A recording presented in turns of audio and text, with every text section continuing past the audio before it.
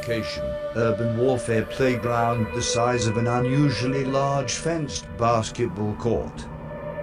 Two gang members were tracking me and opening fire every time I changed hiding spots.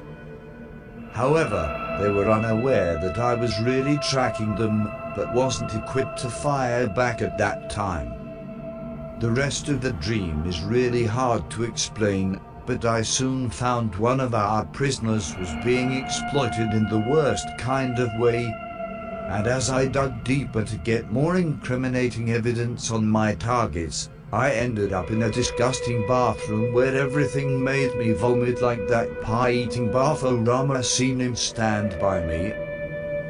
Mission ended, targets still at large, new location noted.